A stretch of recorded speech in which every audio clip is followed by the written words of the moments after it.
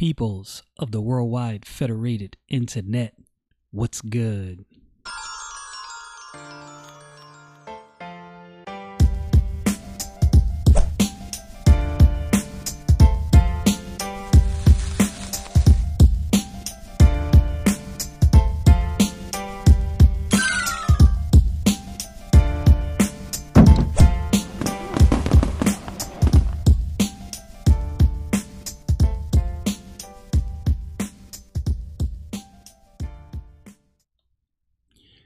I normally take a bunch of notes when I'm doing my Bible study.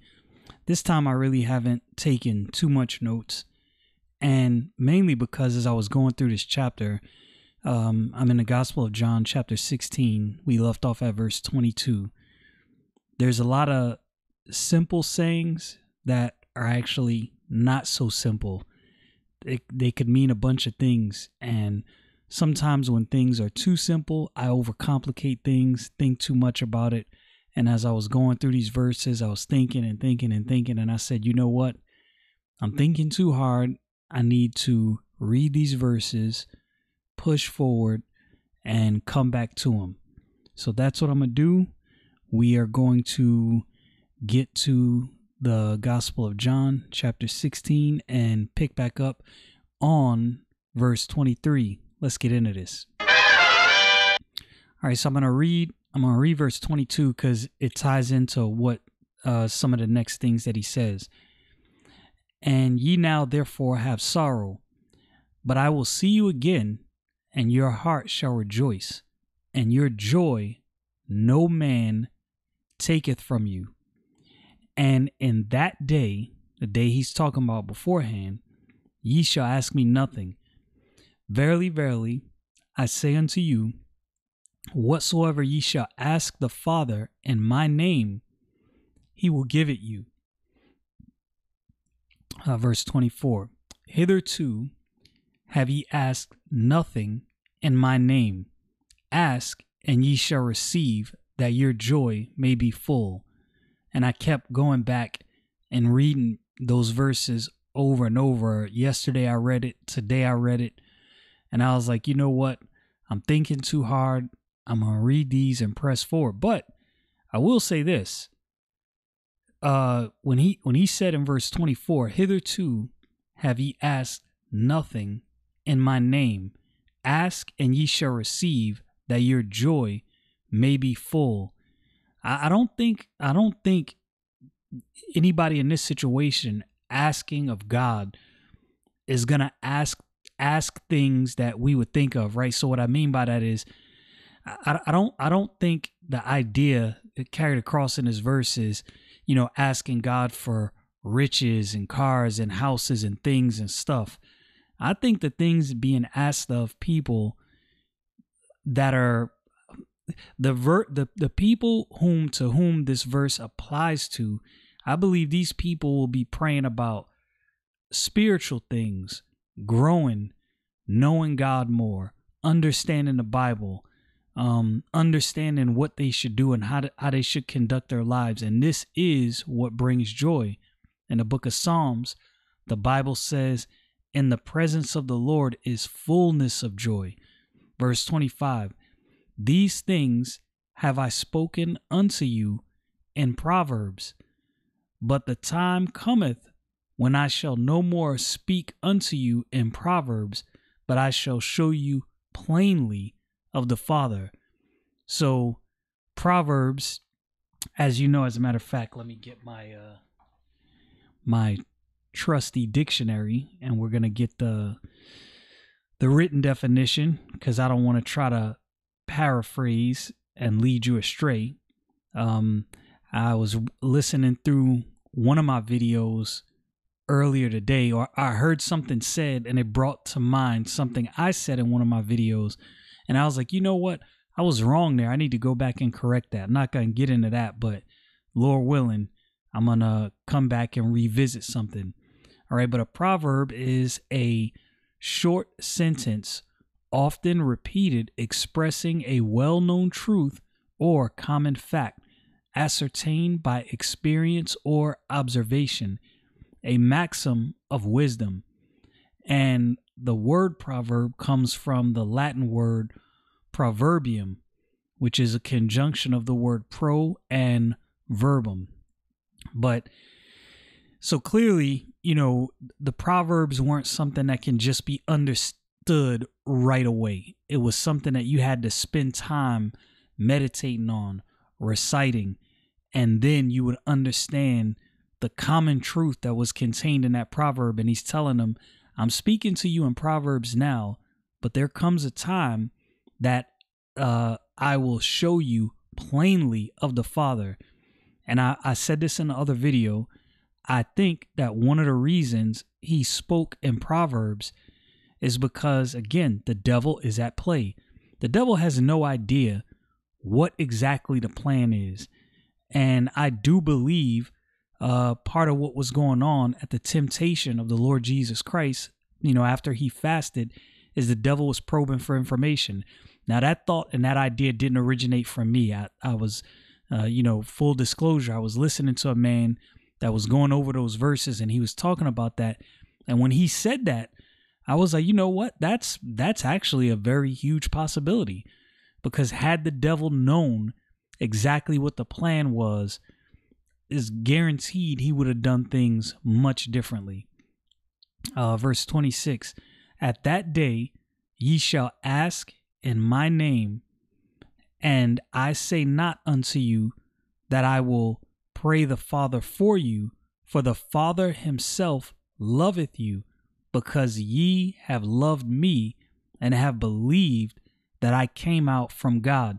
And if you remember, I believe it's in the book of Isaiah, and I think it actually was quoted again in the book of Psalms. I could be mistaken, where Isaiah prophesied and he said there's going to come a time when it's not going to be, you telling your neighbor, or your neighbor telling you, or the priest telling you, no God, no God. You're going to go to God yourself. And that was referring to the coming of the Lord Jesus Christ, his death, burial, and resurrection, and him sending the Comforter, which is the Holy Spirit.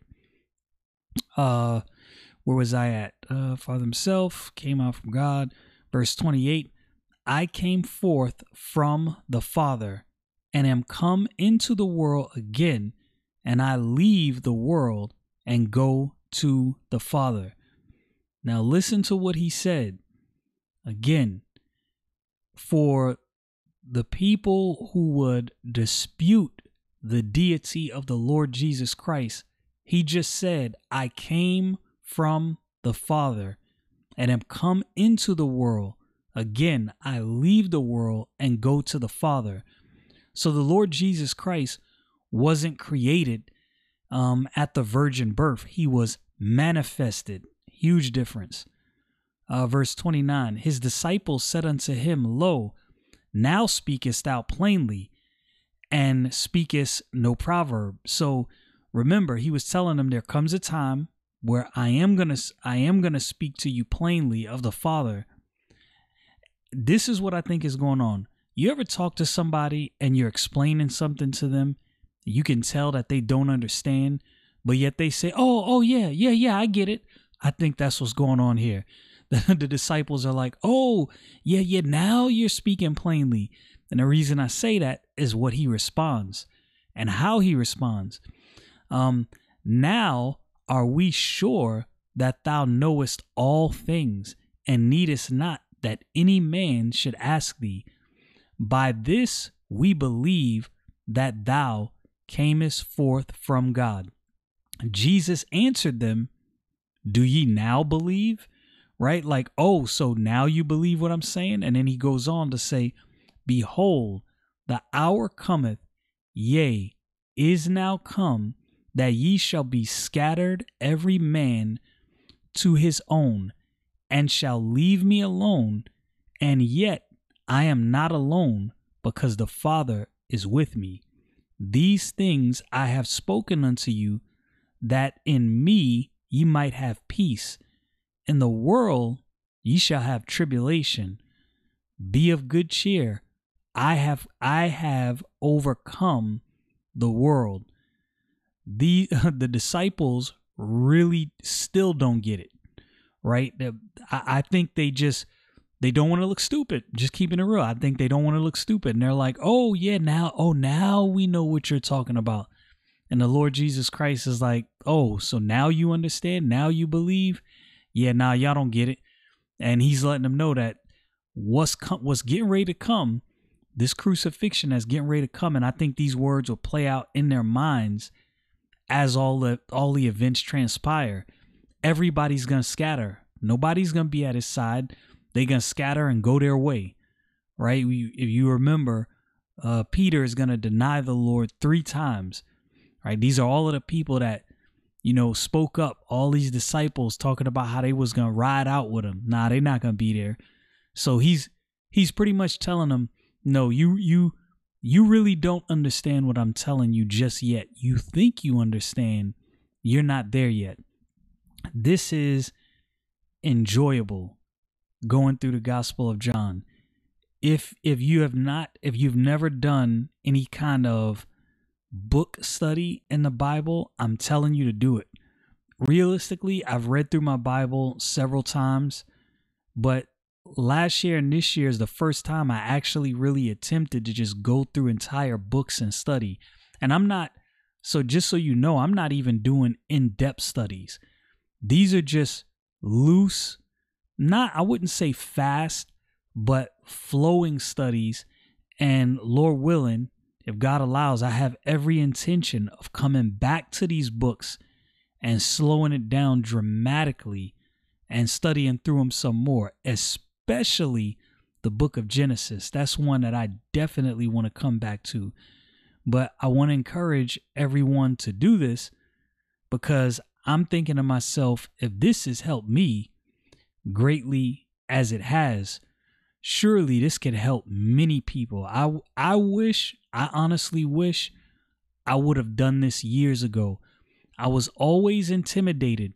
And this is the reason why this I flowed kind of a little more quickly through these verses today. I used to always get so intimidated because I would listen to, scholarly people and listen to how they break down the Bible and how they go through verses. And I would get discouraged because I thought I can't do that.